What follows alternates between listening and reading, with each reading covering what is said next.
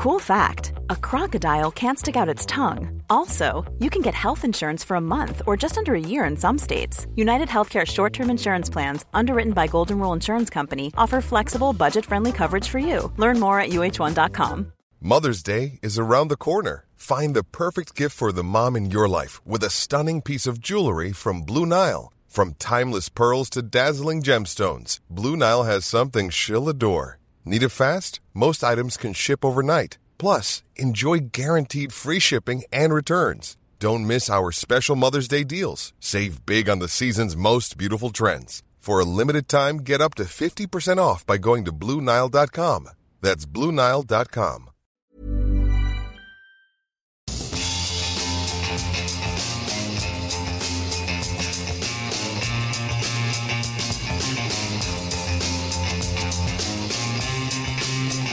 Good morning, welcome to the Independent Republic of Mike Graham, right here on Talk Radio. As we predicted yesterday, there wasn't really very much point in that virtual G7 meeting, hastily organised by our Prime Minister, with a view to extending the deadline for US troops to leave the airport at Kabul and further abandon the people there to the delights of the Taliban and their punishment techniques. Yes, that's right, the best Boris Johnson could offer was a rather simpering hope that the Islamic fundamentalists might behave themselves so that they're recognised by the West. Some hope, some chance, and a colossal waste of time. Last night, President Joe Biden was no more encouraging as he reiterated America's intention to leave Afghanistan by Tuesday. It's not so much America first as everybody else. We don't really care. But even his spokeswoman couldn't actually say what time the deadline would be.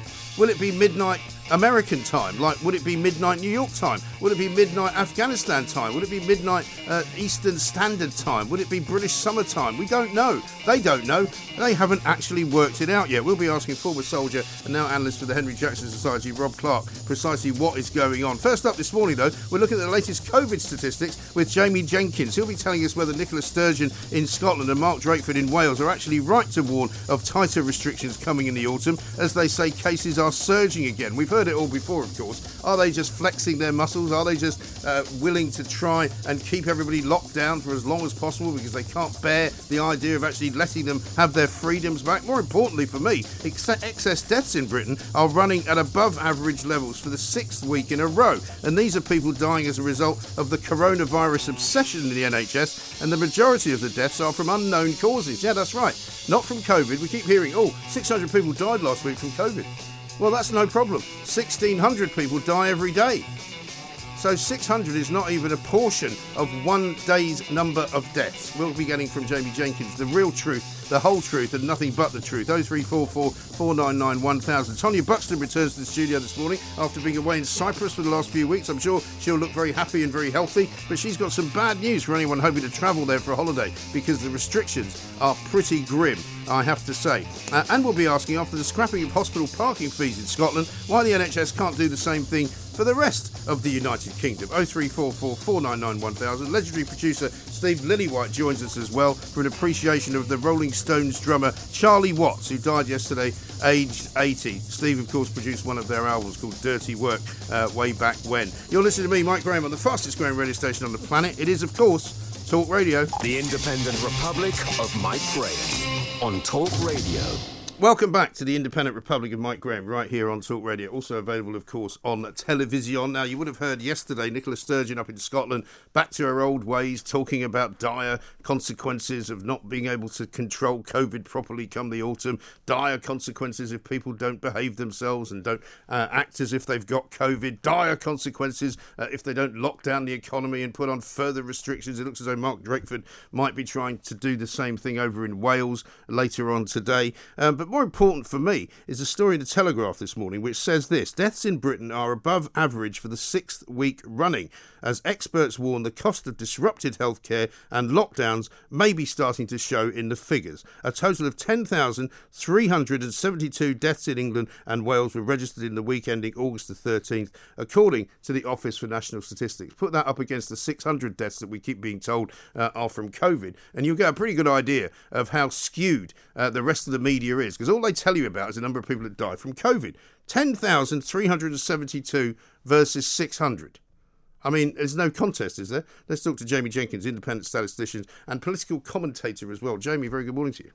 Good morning, Mike. You well? Yeah, very well indeed. I'm fascinated as to why we still keep getting this ludicrous menu of COVID statistics every single day from various broadcast media, particularly Sky and the BBC, who seem absolutely obsessed with telling us how many people are dying from COVID, how many people have been infected with COVID, how many people have been vaccinated against it. This is a far more interesting story, that so many people are dying from unknown causes, clearly related to the obsession with COVID, which is stopping anyone from being treated for anything else. The point you're making, Mike, is this kind of thing that's been creeping up over the last few months, and I've started noticing in the data about 5 or 6 weeks ago. And you're right. So what? Let me just explain to the viewers and listeners what we mean by excess deaths. So you can look at the number of deaths in any given week, or any given month, or any given year, and then you can look at what the average level of deaths would be for the time of year. And throughout the first wave last spring, and throughout the autumn and the winter, we did see this huge rise in excess deaths. And predominantly that was mainly due to COVID. And I've been looking into the deaths figures around that period, and we can perhaps talk about those in a little bit. But let's focus on what's going on today. So the last few weeks, 6 weeks, we have been seeing excess deaths kick in again. And when we were seeing excess deaths during the peak of the autumn and the winter and the spring, the media were talking about this COVID all the time. But we are starting to see some unexplained excess deaths, because when you go back to the kind of the height of the pandemics, Mike, you would see this huge spike in deaths, and it was mainly COVID. So you think back to kind of the height of the winter, we were seeing 1,300 deaths per day in the UK from COVID. It's around about 85 deaths at the moment. So the excess deaths, we're probably seeing just as many, if not more, excess deaths in the figures that cannot be explained by COVID. Now, if you dig into the figures into a little bit more, this is where potentially the thing you've been championing for the last few months, Mike, might be kicking in that if you look at the place of where these excess deaths are happening, we've seen now since last March, more deaths occurring at home every single week. Now, this isn't just 1 week, this is every single week since last March. You're talking 18 months now at home than what you would expect. Since kind of March time this year, we've seen fewer deaths than you would expect in hospital. So there seems to be people dying, and maybe this unexplained because they're not going to hospital. We see more people die from home. And I think this is probably an element, Mike, of people just too scared to still go to the NHS, or the NHS isn't open for business because we're still not up to the capacity we had before the pandemic. Yeah, but is it unusual for so many of the deaths to be put down to unknown causes? Well, I think what the newspaper headlines are saying, unknown causes, is because the weekly figures that we get from the ONS, they only talk about how many deaths there have been from COVID and just how many deaths overall. So I think we'll get in time, we get the monthly figures from the ONS that talks about kind of deaths. So in the next few weeks, we'll probably get a better picture from that. The reason I think the newspaper headlines are saying unknown causes is because each week we don't get the cause of death. So we will kind of pick that up.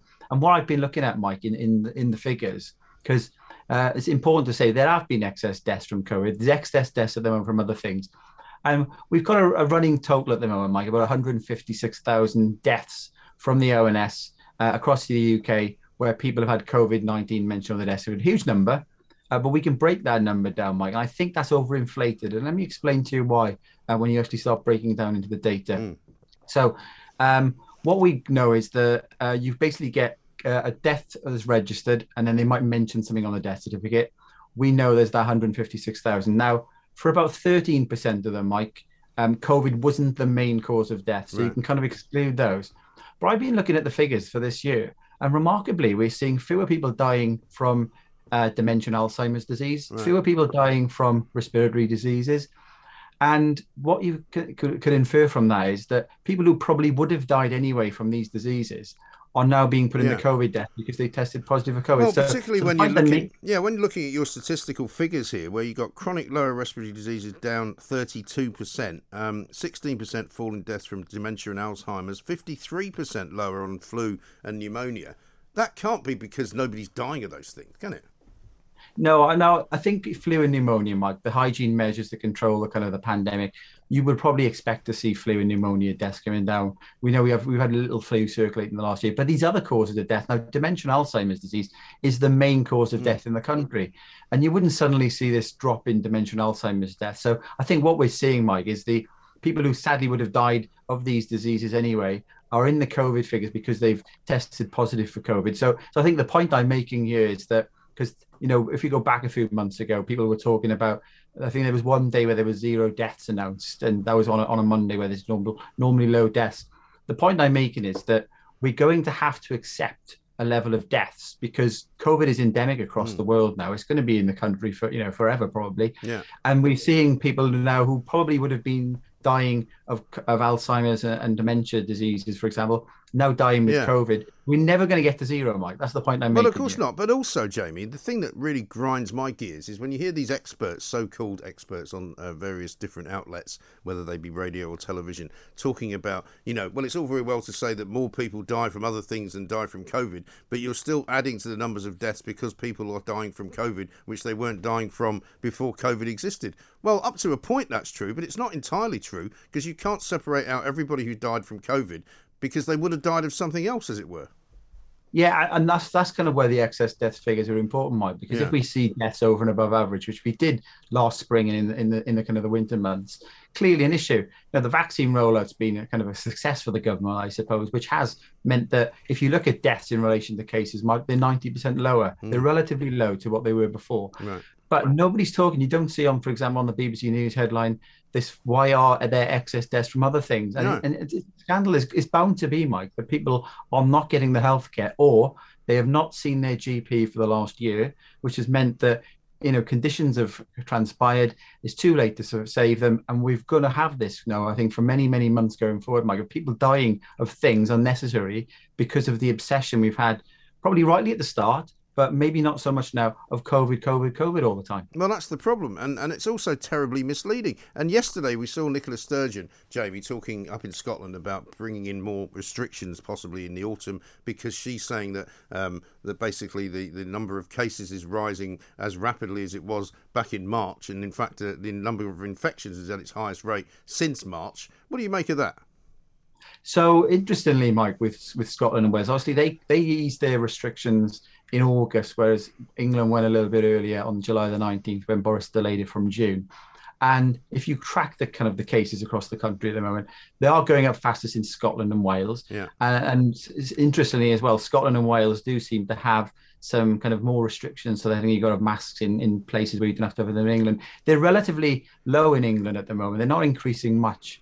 And the rates I think the rates have increased a little in the southwest because of a load of 15 to 19-year-olds testing positive due to a festival. So they are going up, Mike. But I think the important thing here is in Scotland, they started going up before the schools went back as well, because I think a lot of people are jumping on, the schools have opened in Scotland and the schools aren't open in Wales as well.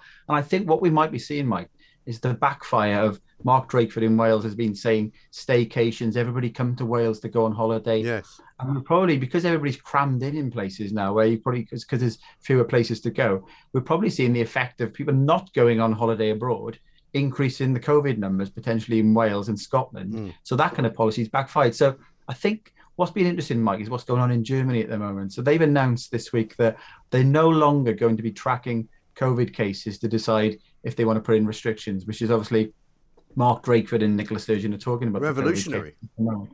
Revolutionary. But I think what we've got, Mike, and this is my big concern this winter, I can just see the kind of, in about a month's time, you'll probably be back on the show because there'll be restrictions coming in certain parts of the country, is the NHS.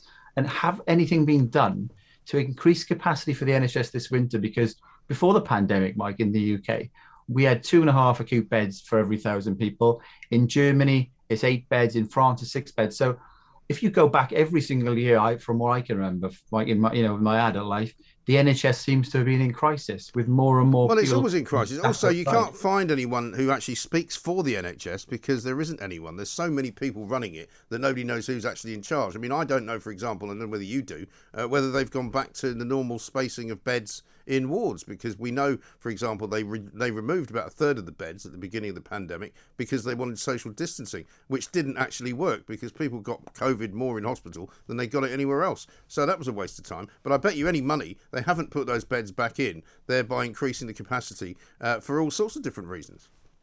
No, Mike, and that is, I think that is right. They haven't increased the capacity because I know that there were some incentives going out to health boards in England to try and get capacity back to 95% of what it was pre-pandemic. And it's in part of the reason, Mike, why Sajid Javid, the health secretary, has been coming out talking about the fact that the NHS waiting times are going to continue to grow and grow and grow. and go from what they are now, probably double and even more. Yeah, but I mean, this is the guy who's the Secretary of State for Health. What the hell is he doing? Why is he standing there saying, oh, the waiting lists are going to get longer, it's all going to get worse? Why doesn't he fix it? Well, and that is the problem, Mike. We've got this huge backlog of people who haven't gone to the NHS. Sadly, I've said before, I think people are going to die before actually getting the treatment on the NHS. And maybe that is what we're starting to see in the figures now, because there's no explanation for these excess deaths that are not COVID at the moment. And if we're going to continue to see deaths rising like this because of the backlog of the NHS, this is why, Mike, I think we've got to consider now what we didn't know last March is the impact of all of the kind of restrictions on lockdowns on everything else. We've got 18 months worth of more evidence now. And if we ignore all of that and just, for example, follow a New Zealand model and Mark Draper and Nicola Sturgeon saying may bring restrictions in, I think it's madness to ignore everything we've learned since last March. Well, exactly right, because you and I have often said, Jamie, the whole point of dealing with this problem is to recognise that it is here, it is something that we're going to have to deal with and live with. And quite frankly, if it was so brilliant that all these lockdowns were so good at working, then why are the cases going up again? Because you've still got plenty of restrictions in Scotland. There's still plenty of places you can't go without a mask on. So what the hell is the point of that? And you only got to look at New Zealand now, Mike. They've had some of the toughest restrictions in the world. And they went into this snap lockdown. They've extended their lockdown because cases are continuing to rise. I think yesterday they've had their largest daily rise since the start of the pandemic last March with all of these restrictions in place. And it basically, I think what we've learned, Mike, is this virus will get around. And it all comes back down to the vaccine rollout and people who've had prior infection. The good news, Mike, I suppose, when you look at the figures, is that with the cases we got at the moment, deaths are 90% lower. People going into hospital are 80% lower. This isn't a new thing that's come on us like we saw last March. So why would we be looking at the NHS not increasing capacity this winter? I know you can't train staff overnight, Mike, but I think it would be very disappointing for the public if we go into any restrictions this winter if the government has done nothing to prepare us for a kind of a surge that may or may not happen. I mean, listen, I'm not giving the government a pass here, but certainly the Secretary of State for Health should be getting his feet wet and his hands dirty. But it's the NHS that's the problem here, Jamie. But stay with us for a minute, because we're going to take a little break and we'll come back and talk a bit more about the NHS in general, which is absolutely and utterly shambolic, as we found out yesterday with so many of you calling in to tell us stories of how you can't get to see a doctor, how you can't get into a hospital, how if you ever go into a hospital, it's completely deserted. If you ever go into a GP surgery, it's completely deserted. Meanwhile, we're hearing about all these people who are dying from unknown causes, apparently, nothing to do with COVID, and in a way which is making the numbers rise exponentially for the 6th week in a row. Something's going on here, ladies and gentlemen. This is Talk Radio. Across the UK, online, on DAB+, and on the Talk Radio app. The Independent Republic of Mike Graham on Talk Radio. Welcome back to the Independent Republic of Mike Graham, right here on Talk Radio. We're talking to Jamie Jenkins, formerly of the ONS, independent statistician now, of course. I'm looking at another story this morning, Jamie, in which it says NHS faces crisis as doctors who put off retirement depart. Basically, they're making out that all these doctors who were going to retire during the pandemic, who didn't, are now going to retire because now the pandemic's supposedly over. So that'll be another crisis for the NHS to face. I mean, it just seems to me that there isn't anyone who's held accountable for the badly run sections of the NHS. Well, I think what I always find surprising, Mike, I used to head up the team at the ONS as well on kind of labour market employment statistics as well, is that, and what you would normally do is if any business, and the NHS is a large kind of business, I suppose you could say, with the number of people it employs, you do some forecasts. So when you suddenly get, we're running out of doctors or we're running out of nurses, it just makes absolutely no sense, because we know how many elderly people there are in the population. And one of the things that's kind of putting more strain on the NHS in recent years has been, a good thing for humans is we're living longer. But when you live longer, it puts more strain on the kind of the NHS. But it only puts more strain on the NHS if you don't plan for this. So to get this sudden story that people who are planning on retiring, didn't retire, are now going to plan on retiring. Well, the question for me, for the government, is what the hell have you been doing for the last 10 years? Because this isn't something that just happens overnight, Mike, these kind of issues. No, of course not. And it's just a scandal. Well, of course it is. I mean, we were speaking to some people yesterday about various different aspects of their experiences with the NHS. And one woman called in to say that she had a relative who was a doctor who was struggling because so many doctors are now leaving GP practice to go and become locums because they get £1,000 a day for doing it. Now, I don't really blame people for doing that. But surely if you want to be a GP and you want to be a general practitioner and you want to help in the community, you don't just become a sort of gun for hire, do you? Well, money talks, I suppose, Mike, and that's another is a huge problem with the NHS as well. With regards to, I know stories, Mike, where people are working in the NHS, they leave their job, they go and work then for kind of what would be a bank nurse, go back to the same hospital, practically doing the same job on more money, Yeah. but obviously somebody's taking a cut of all of this, and it's our taxpayers' money. Well, it's the agency business, isn't it? Yeah, it's all this agency thing. And people have said, well, good on them. I think get more money working for the agencies.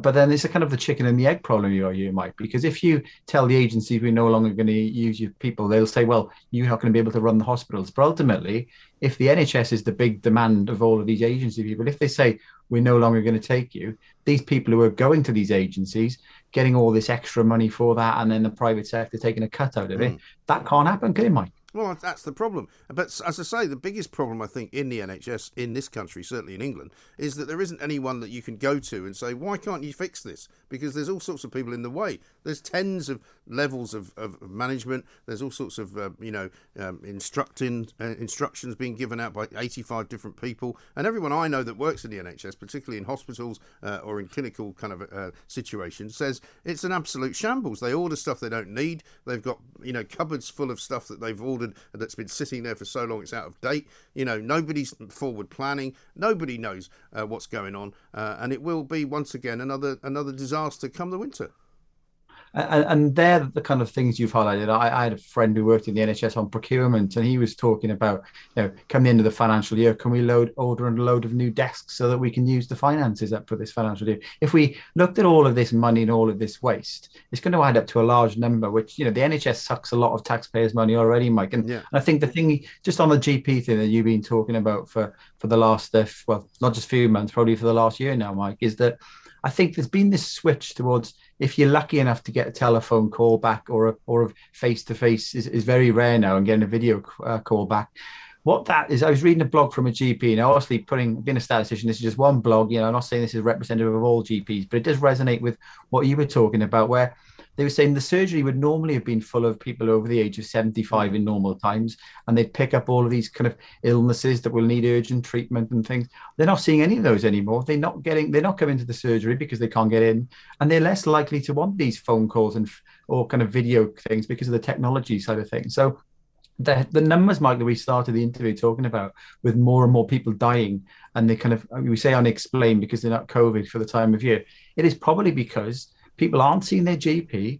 They're then ending up kind of very late, either being rushed into the hospital, and then they're sadly dying. And, the GP system needs a massive overhaul. I think you've been highlighting, Mike, the issue that they're paid per number of patients, not how many you see. And if that's probably where we need to start the kind of radical overhaul of the NHS. Yeah, I couldn't agree more. Jamie, great to talk to you as ever. Thank you very much indeed. Jamie Jenkins, independent statistician, political commentator. You should read his blog as well, because as he says, the number of people who would have died from dementia and Alzheimer's disease and chronic respiratory diseases are now apparently being counted as COVID deaths, because they're all down. Every single one of those areas is supposedly down percentage-wise year on year. So what you know about that is that, of course people are still dying from dementia and Alzheimer's disease, but they're being put down as COVID deaths, and that's not right, is it? The Independent Republic of Mike Graham on Talk Radio.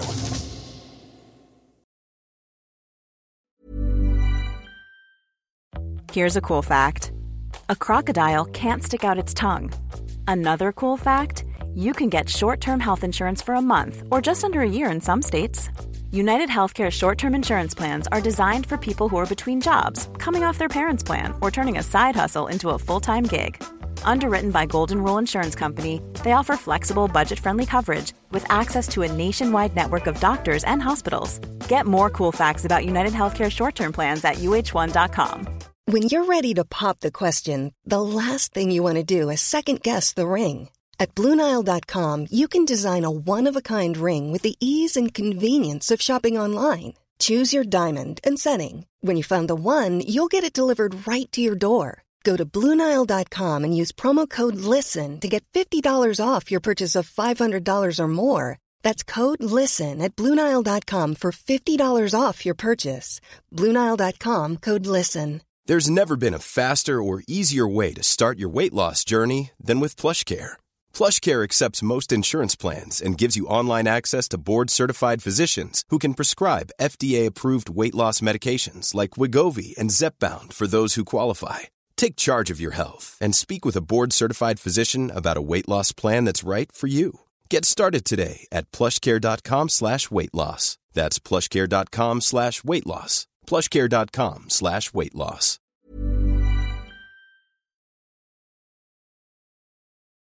The Independent Republic of Mike Graham on Talk Radio. Now, I'm delighted to say that Tonya Buxton has returned from her holiday and she's here with me. Very good morning to you, Tonya. Welcome back. Good morning. How does it feel to be back in Britain? In one way, it feels lovely to be back in Britain because of some of the things that I've seen. Yeah. In another, again, I come back and I think I'm going to be refreshed, and I'm not. I'm still feeling all this hate and rage. It's got to stop. I know, it really does. Stop. I mean, because sometimes when you're away for a month, you can sometimes see that something's changed. Yeah. Do you see anything different from when you left? No, unfortunately, one of your poor girls who works at Talk Sport just got the end of my blasting, because we got into the elevator together and I said, do you still have to wear masks here? And she went, well, maybe in the elevator. I said, but you're wearing a cloth mask. You are aware that it does absolutely nothing. And this poor young girl just looked at me. She took it off and put it in a bag. She goes, I just wear it so I don't get grief. Yes. And that Mike, makes me just boil over. I It's know. the coercion. It's that I'm just doing it for peace. And I can understand why you would do something for peace. But it's wrong. It's wrong. And she's a young girl. There's no reason for her Well, to be you've wearing heard that. presumably the story from Goldman Sachs today over in America, whereby if you are wanting to go into the Goldman Sachs office, whether you are a worker, whether you're a visitor, whether you are a guest of somebody who works there, you must be double vaccinated, otherwise you can't come in. Okay, so that just... And that's in New York. That sickens me to my stomach. Yeah. It just absolutely sickens me that these rules are rolling out. And it is really, really sinister, because what's the reason? I think that, if you want to be vaccinated, and, I am, you should. But I believe in freedom of choice. And actually, I'm a little bit upset with myself because I got vaccinated through coercion, and I'm annoyed with myself for it, because actually now looking at all the statistics and everything that's coming through, it doesn't make a blind bit of difference. Well, I'm hearing a lot of stories now about people who have been vaccinated but who also got COVID. But also you carry from the studies that just came out recently, you carry a stronger viral load if you have been vaccinated, so you're more likely to give it to someone if you have been vaccinated than if you're not, especially if you've got your own natural immunity. I think the problem for me is not so much the certainty of knowing one way or the other, it's the uncertainty, actually. But the government are not really telling us that. The government are making out that you must do this because it's the right thing to do, without really convincing us scientifically that it makes a difference. But it's not the right thing to do. It's the right thing to do. The thing is about this whole coronavirus thing that's happened is that we've been told that everyone is at the same risk. Yeah. And this is Which an is out clearly and not out true. lie. Clearly it's a not lie. true. If you are of growing age, so you feel old.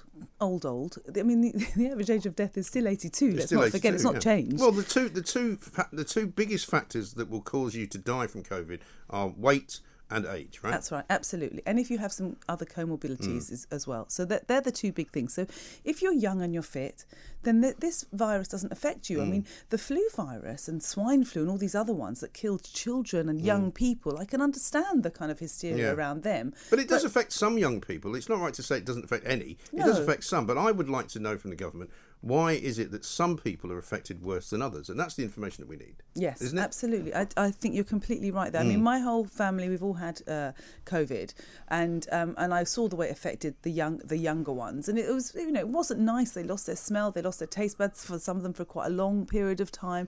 Luckily, my lot got theirs back. I know of a young girl who still hasn't got her taste and smell back, which is, it's quite life altering. It really is, not to get that back, but it's not life altering enough to cause psychological and mental damage to the rest of the world. No, because or they've to got say to be to locked everybody down. else, you can't go to a restaurant because Absolutely. one person can't taste any of the food. Yes, absolutely. I mean, it's just not a reason enough to lock down the world in the way I have.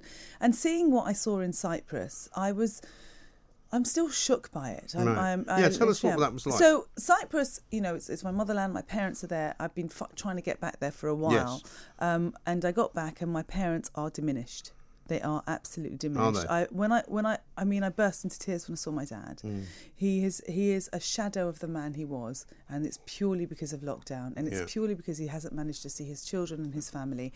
He fell down. hurt himself. No one. We would have been on the plane the next day. He ended up having to have a hernia operation, which, he needed somebody else to help him there. We couldn't get there and back. Because at that sort of age, it becomes difficult, doesn't it? Any really kind of procedure. Difficult. But it's just, I think the fear of it all has caused him to become a shadow of a man. And I am so angry about it because it's so unnecessary. Yeah. What's happened to my parents has been so unnecessary. And the draconian measures in Cyprus are outrageous. So in Cyprus now, they are a show your papers state. Right. You cannot go to the supermarket to buy a pint of milk unless you have a negative PCR test within 3 days or a vaccine. So what, you have passport. to keep taking a test just to go to the shops? Yes, every 3 days. That's mad, isn't Absolutely every 3 days. And the government there are disgusting. I don't know why they're behaving in this way. They are vile. Both the government and the opposition, they're all the same rubbish as far as I'm concerned. This is the trouble, isn't it? Because as much as we moan and groan in this country, there are places in Europe, in other parts of the world, which are a lot worse. Absolutely. And I wonder, there's a lot of international investment in Cyprus from different countries, and I wonder whether that's got a lot to do with it. Are they being bullied, or they're doing it for money? They're sold. They've sold their souls. And what's their kind of rate of infection and all of that? It's low. It's really low. It's quite a small population it's a small anyway. Population. It's really low, and the problem is that the Cypriot government, the people are already on their knees. Imagine the money they've lost, the shops. It's a tourist island. Because it looked quite quiet in a lot of the places. It was really quiet. It was very quiet. But the people of Cyprus would normally stand against this, but they're kind of getting them where it hurts, and they've got all these COVID marshals that are going around fining them. So they're being heavy-handed themselves, which completely ruins everything. So you go to walk into a shop and you can't breathe. It's 40 degrees heat. It's super, super hot, and you have to put a mask on to go into the shop. You have to, and as the shop assistant said, look, we don't want to wear them. We don't want you to wear them. But if a COVID marshal sees you, you'll get fined personally for not wearing it. But we will get €1,000 fine. So they're hardly earning any money, and they're having to deal with these fines. They've still got ridiculous, only 10 people at a table. In restaurants there. I mean, it's stupid rules that prove nothing. You're sitting outside in a restaurant and only 10 people are allowed to sit around the table. And it's madness. It's like the crazy business in Scotland. Laura, who was very kindly filling in for you while you were away, Laura Dodsworth, was up in Scotland, and she said it was dreadful. It was a bit like going to another completely separate kind of authoritarian state because you had to wear masks everywhere inside. So, and if she refused to do so, she was given, people were actually saying things to her because she wasn't wearing one. You've also had the ludicrous aspect of Nicola Sturgeon at one point and her health advisors saying to people running nightclubs like my friend Donald, well, you can open the nightclub, but you'll have to wear a mask while you dance. They managed to get rid of that one because they actually proved that it was dangerous. People could actually pass out or have some kind of episode. They then said that you can't drink standing up, that you'd have to go and get your drink at the bar, but not allowed to drink it until you sit down. So basically banned vertical drinking. And you're kind of going, what's wrong with you? What is wrong with you?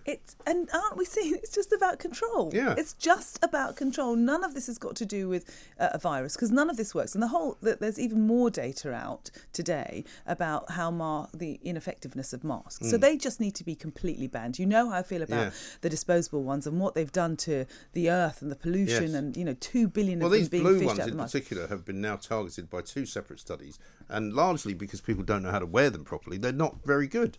But they're not very good, even if you wear them really properly. Yeah. I mean, they're not fit for purpose. No. You've got one mask. I've had it in from yesterday. I'll stick it on today. I might even wear it next week. I mean, it's just rubbish. And the cloth ones, that the fibres are so loosely stitched, they'll do absolutely nothing. Yes. So it's just, they've just got to, I think they should be banned. They should be banned. And see, I wouldn't go as far as that, but you're very welcome to have that opinion. I would say, if you want to wear a mask, I don't really care. I think it looks a bit weird. I don't particularly want to talk to you because I can't see you properly, But I see more and more people now not bothering to wear them at all. You know what's happened during this corona time is that, we were all trying to stop single-use plastics. So single-use masks should be banned. They are plastics. Yeah. So that I believe that they should be banned. And if you want to have that theatre of virtue signalling and wear a mask, then wear a cloth one, which does nothing anyway. Well, you just see all do these it. idiots from Extinction Rebellion knocking around town. They're all wearing masks. Of course they are. I mean, even though they want to save the planet. It's the hypocrisy. I think it's the hypocrisy that makes me ill. Yeah. Because I have to keep saying this when I come on, I have no agenda, Mike, apart from being a working mother, trying to do the best by my children and my family. Yes. That's why I'm here. I have no political party. I have no one sponsoring me. I've got no one giving me money. Nothing like that is going on. I'm just here as a working mother for the best for my family. Yes. And the hypocrisy. And how are the family? Did they have a good break in Cyprus? Was it stressful for them going or coming back or anything like that? You know, kids are a bit more resilient than us in certain things, and they're more. Well, they put up with stuff. They put up with stuff, but I think the thing is because I absolutely lose it. I can't. I've become a different person during this time. You know, I've become so cross at hypocrisy and so cross at stupid rules. I mean, I can't. My mental health will not allow me to put a mask on my face. And yet here I was having to go to places in Cyprus. You know, if my friend's got a shop, I'm going to put a mask on. Yeah. I don't want them to get the fine. They won't let you have an exemption for the reasons that you can here, for example. No.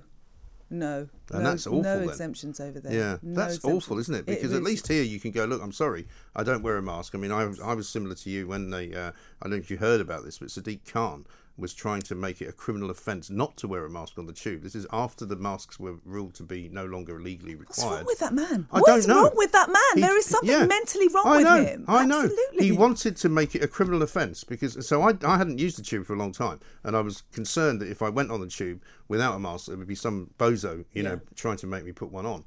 But absolutely not. So the tube is now a free-for-all, you know, so we're about half the people wear masks and half the people don't. Yeah, I was on it this morning. I quite like. Yeah, I like that. What never ceases to amaze me is the kind of the champagne socialists. Yeah. So I've been popping into Hampstead. There's a bakery there that I go into, and it's my old manor, Hampstead. I love it. Where I grew up. Oh, I wish I could have grown up in Hampstead. Well, yeah, anyway, but it wasn't expensive in those days. It was kind of bohemian in those days. But and everyone's wearing masks apart from me, and I'm looking around and I'm asking them, may I ask you why are you still wearing a mask? Free copy of the Guardian. And they go because I'm protecting you. I said, well, don't you worry about protecting me. You know, I'm more concerned that you look sinister with your face covered up. You know, I just cannot cope with it anymore. Anyway, going back to Cyprus. I was watching Baby Driver. I don't know if you've seen that film. Yes. Which my son recommended to me. We were watching it together.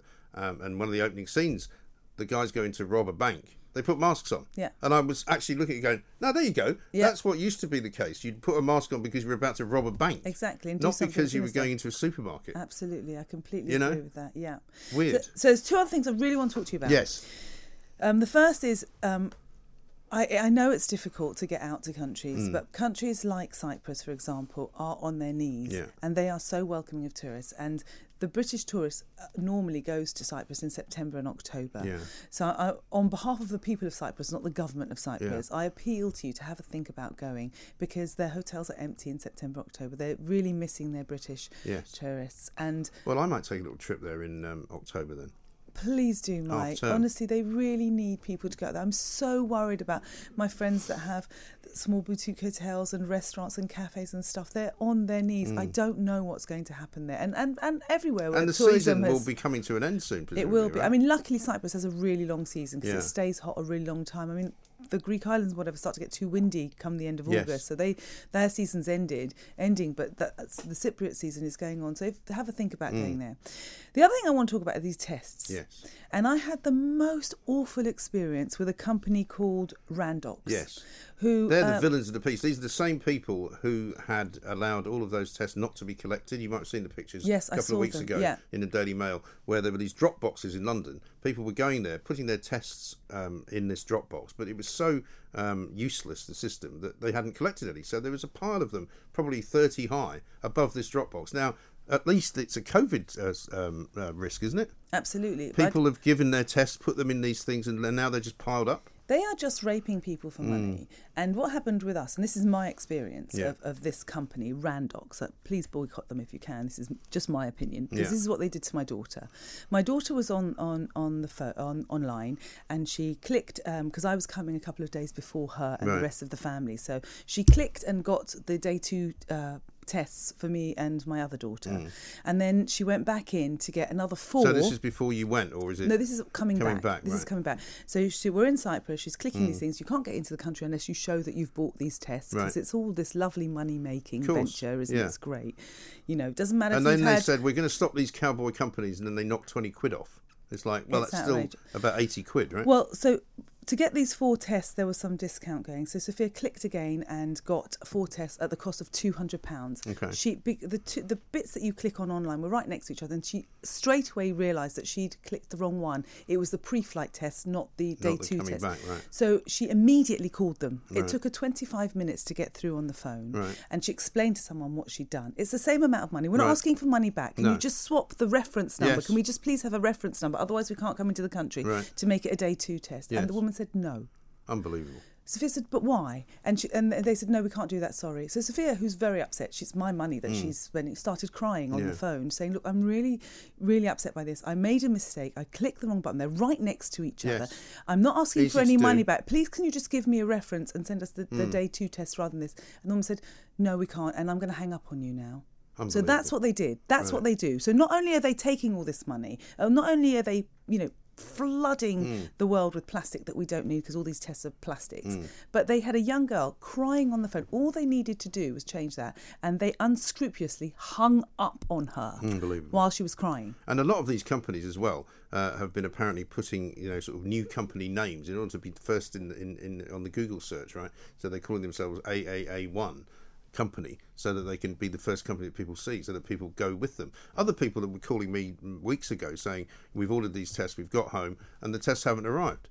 And we've called the government, and the government say, well, you just get another test. Well, what, we have to pay for another one? Exactly. I mean, it's been a complete shambles. Well, it's quite interesting, because I was listening to some people on the radio the other day who were saying that they just didn't send back. They got the tests because they wanted to get back into the country, and you can't get back into the country without them.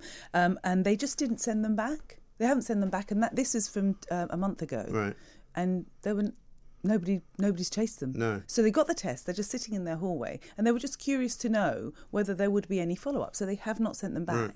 And nothing. Nothing. We had a woman in touch with us who had come to, I think, Britain from Gibraltar for the weekend. Had ordered a test because she was going to be getting a day 2 test, but the test didn't arrive, right? And she went home to Gibraltar. She got a phone call from Test and Trace saying that she had been somehow pinged because she'd been in the company of somebody who had positive COVID test. And she said, you do realise I'm not actually in Britain anymore. And they didn't even know.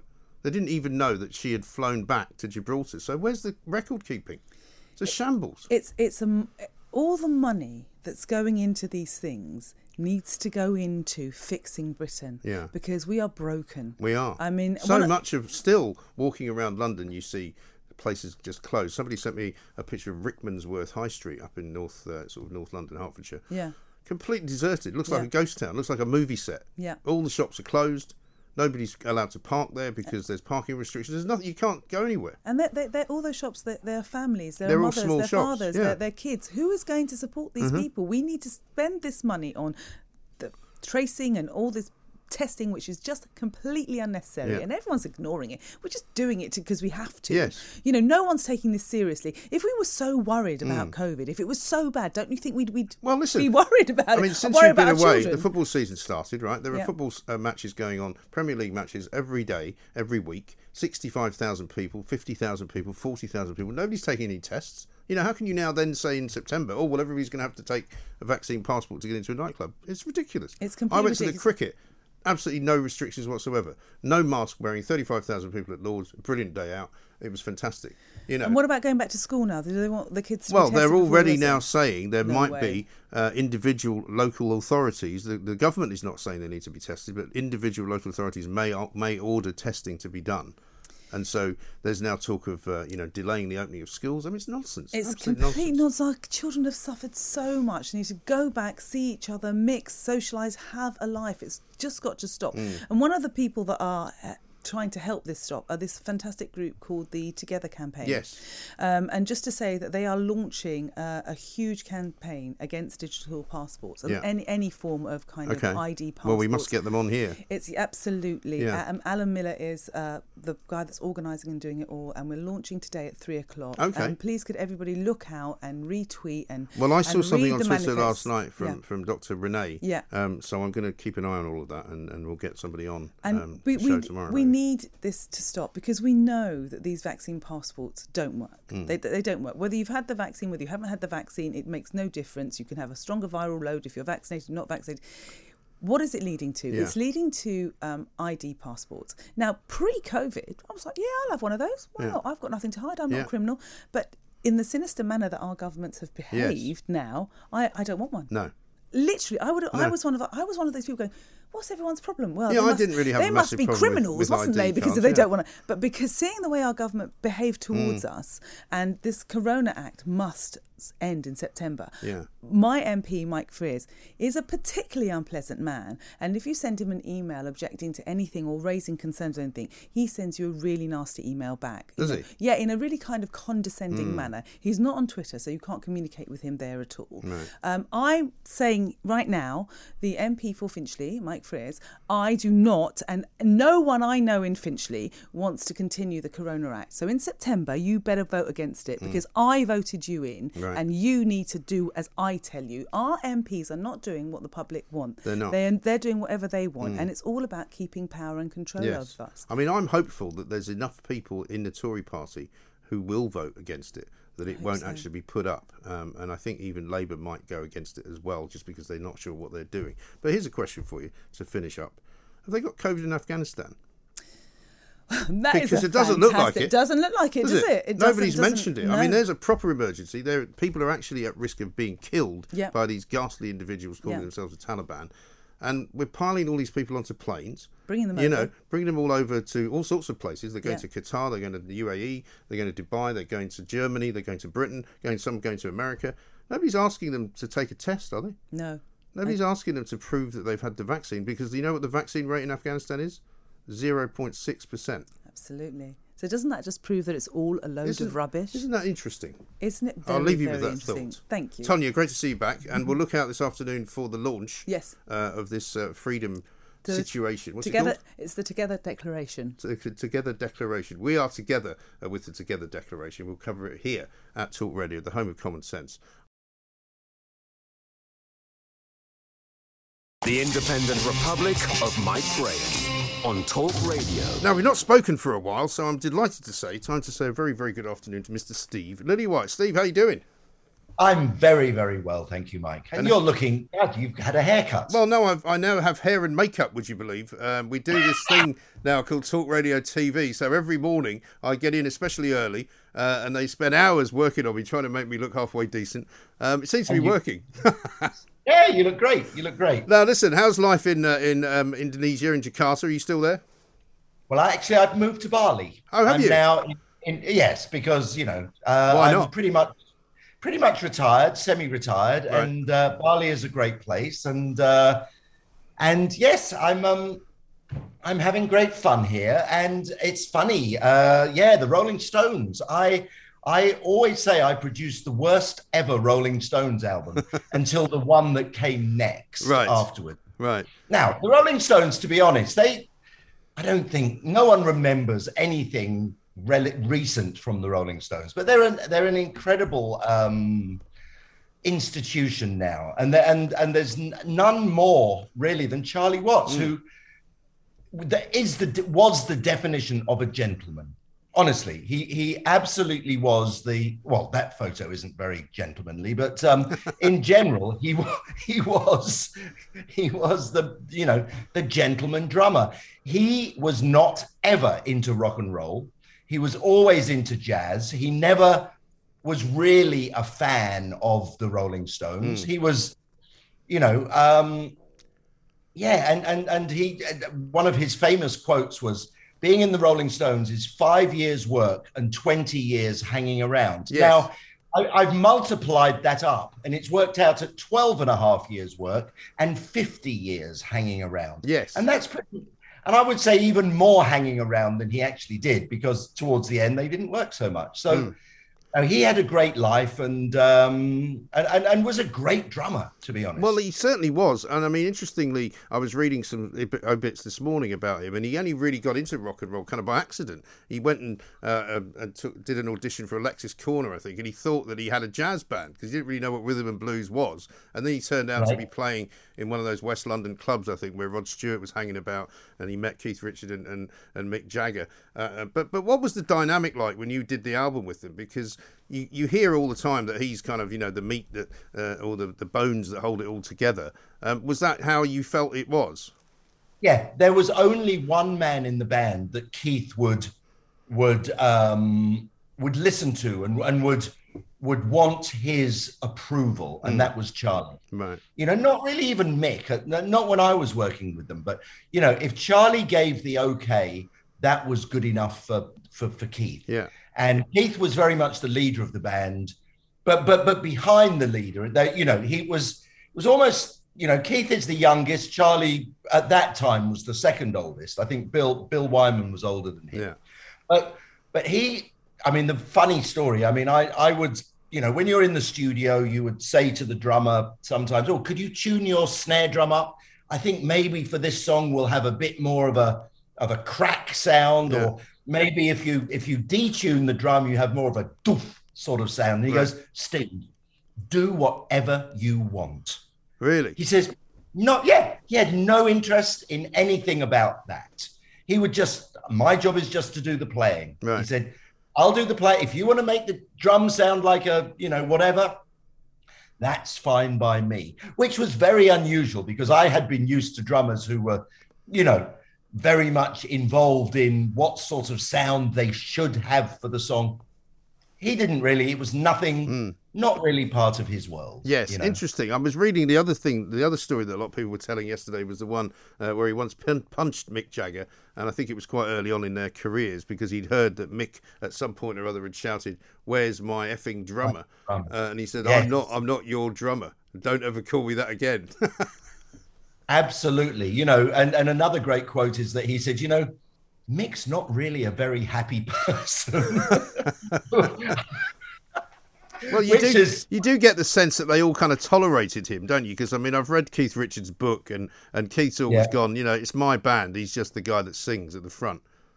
Yeah, well, to be honest, I think Mick would love to be able to make a living without the Stones. But, everything he's done outside of the band has really not been that successful. No, it's never been very and good, there has is it? certainly something amazing when they all get together. And when I was working with them, one moment they sounded a bit like a youth club band, but then just some little thing would click and all these cogs would start turning. Yes. And you've got this, the song Harlem Shuffle. They did a beautiful version of that. Yes. Admittedly, it wasn't their own song, but, it's still... but they kind of made it their own song, didn't they? They did. They did a great version of that. And that was the big hit off the album I did. Because, the great thing for me about bands, and you've worked with so many of the great bands, is that as soon as you hear a song, you know who it is. You two have got that, in the same way that when you hear the Edge playing the guitar, it's him. When you hear Keith Richards playing a riff, you know that it's him. And when you hear Mick Jagger singing, you know that it's him. And funnily enough, I came in this morning, and we're just next door to Virgin Radio. Chris Evans was just playing loads and loads of Rolling Stones songs. And you almost forget how many great songs they've done. Oh, they were brilliant. But, brilliant until, probably not been brilliant for the last 25 years. No, probably not. I don't even know whether I've listened to any album they've put out, really. No. Since probably this century, I don't think. Well, exactly. And this century is 20 years ago. Yeah. Probably haven't had much since the mid 80s. Yes. But no, look, they are. And what I love about Charlie is the fact that he was a great collector of vintage cars, but he never passed his driving test. Is that right? So all he would ever do was just go and sit in them and be full of joy and wonder at these wonderful, wonderful pieces of automobiles. Wow. Yeah, amazing. I've got a great message actually here from a guy called Graham, his listener, who says, "R.I.P. Charlie Watts. I'll never forget our chat on my British Airways flight. I met him at the bar at Mexico City Airport, waiting for our flight to Old Blighty in January 1995. He got me upgraded to first class. The Stones were on tour in Latin America, and he was flying back to England as one of his horses was ill. He was a lovely man." Yeah. That's a very unusual story about a rock star, isn't it? Yeah, well, he wasn't a rock star. He was he was in a rock band that became successful, but I don't think he ever saw himself as a rock star. He was a jazz musician at best and an absolute gentle man. Yes. The real definition of a gentle man. Absolutely. I saw them when they did the Tattoo You tour, which I think was about 1982. I saw them at Wembley Stadium, and I had a friend who'd seen them quite a lot over the course of time, and he said, well, you'll be very disappointed because they're rubbish live. And they weren't great, to be honest, but it didn't really matter because it was the Rolling Stones and it was an event. Well, as I just explained a couple of minutes ago, in the studio, they could sound like the worst youth club band. But then when something clicks, that little piece of magic, which it did a lot of the time, you know, maybe when you saw them, it didn't click. And in the studio, it wasn't that they were bad, but there were things. I mean, at one point I saw Keith Richard kicking Ronnie Wood up the backside because he was missing cues. He was literally coming in at the wrong time, and you could hear it. Yes, it's very difficult to mess up Satisfaction, which literally goes dan dan da da da da da. You know, right. It really is. I mean, they're still supposedly doing a tour. Charlie had pulled out of doing it, obviously, because he wasn't particularly well. But they didn't expect it to end like this. But I mean, I'm not sure people want to see the Rolling Stones anymore live, do they? Oh, look. If people buy tickets, they'll do it. That's the thing. And the great thing about the Rolling Stones live, they don't use technology. Yeah. They maybe have one or. I don't know if your listeners are aware, there's a lot of these bands now play to a click track, which is like a metronome. Yeah. Because that metronome will trigger all the fancy visuals. And there's not much that's different from night to night with most bands. Yes. With the Rolling Stones, they don't do that. They still play as a band. So that's why sometimes you get a great performance and sometimes you get, it doesn't quite work. No. Where, so you... Are you saying they've still got that little bit of paper they stick to the microphone, like those old pictures you see of Bowie with his set in front of him? Well, because Charlie never used to wear headphones that often. Right. And that's dead giveaway. When a drummer wears headphones, in his headphones, there's a tick, tick, tick, tick, tick, telling him how to play along. Charlie never did that. Right. And the band never did that. They were truly, still are a great rock and roll band. Now, whoever they get in has got a big shoes to fill. Yes. But well, you have to say, I mean, we've seen this before, haven't we? When Keith Moon died and the Who brought in Kenny, what's his face? Kenny Jones. Kenny Jones. I mean, it just didn't really work because nobody played the drums like Keith Moon. And the same for Led Zeppelin. No. When John Bonham died, they tried Ringo Starr's son, and they just never really clicked again. Yeah, you're right. But, Bill Wyman left the Stones and they've done many, many tours, which have been fantastic without Bill Wyman. But, without Charlie was he really was the engine room. Yes. And And he seems to have been very well loved in the business as well. Well, he was. And for the first time. I mean, even Elton John likes him, for heaven's sake. Yeah, if you think of the Beatles and the Stones, that was our bands. And, the last time a member of either band died was George Harrison. Yeah. So that was a long time ago. And a member of the Stones, the last time a member of the Stones died was Brian Jones. Yes. So, it's quite, and especially now they're dying of old age, Mike. I know. Well, I mean, I was listening to Philip Norman this morning talking about Charlie because he'd written a book about him, and he said, he when in his 20s, they were basically saying we don't know how long this is going to last, and here they are. He died at the age of 80. It's a lifetime career. It's fantastic. It really is. Great. It really is. Now I can't let you go without talking about your beloved Chelsea. They're looking quite good this year. I suppose you must be heartbroken at Arsenal's start to the season. Oh, it's so sad for Arsenal, isn't it? I feel bad for Piers Morgan. Oh dear, yes, I know, but are they going to come back? No, Chelsea have got the missing piece of the jigsaw. And look, hey, that missing piece of the jigsaw could get injured, and we're back to where we were, not scoring goals. But at the moment, it's going to be great. It's going to be Lukaku against Van Dijk this weekend. Yes. And that's good. You've got maybe the best forward in the world against the best central central defender in the world. Yeah. And isn't it funny how Lukaku has suddenly become that player? Well, not suddenly, but I mean, it's taken him quite a long time to get there. Yep. Well, he has everything because he's really he's not just a dumb footballer. You know, he studies as well as he studies the fitness, he studies the history of football. The man speaks 7 languages. You know, he's a leader as well. It's not like he speaks all that stuff, but he's a little bit like can't talk to people. You know, I think he's quite friendly to everyone as well, and a leader. Yes, absolutely. So, yes, it's great times being a Chelsea supporter at the moment. Yeah, I think so. And what about the COVID business? What's that like in Bali at the moment? Well, it's the whole of Indonesia is just past its peak, but we had it worse than, you know, everyone knows someone who died. Vaccinations are still slow. Right. I mean, I have to say the British model of vaccinating as many people as possible and then allowing people to catch it seems to be much better than the Australian model, which is just gone. Australia's just gone off the scale, crazy, isn't it? It really is. You know, I mean, you're never going to stop this virus coming out, but you know, I'm vaccinated up. I'm good to go. I've had COVID, and it was not nice. No, well, listen. Hopefully, once I can get out of here, I'll come and see you in Bali because that sounds like quite a nice place. Oh, it's fantastic. Your villa is here. I have 2 villas here. Splendid. Well, listen, I'll let you know as soon as I get myself a weekend off. I'll be there. Great to talk to you, Steve. Thank you very much indeed. Steve Lillywhite there, reporting in from Bali, of all places. I'll tell you what, we get some very glamorous guests on this show, don't we? Imagine living in Bali. I've got a villa waiting for me there. Maybe I'll just take the rest of the week off and head off. Can I do that? Boris says no, apparently. Probably on the red list, right? Talk Radio. Across the UK. Online, on DAB, and on your smart speaker. The Independent Republic of Mike Graham. On Talk Radio.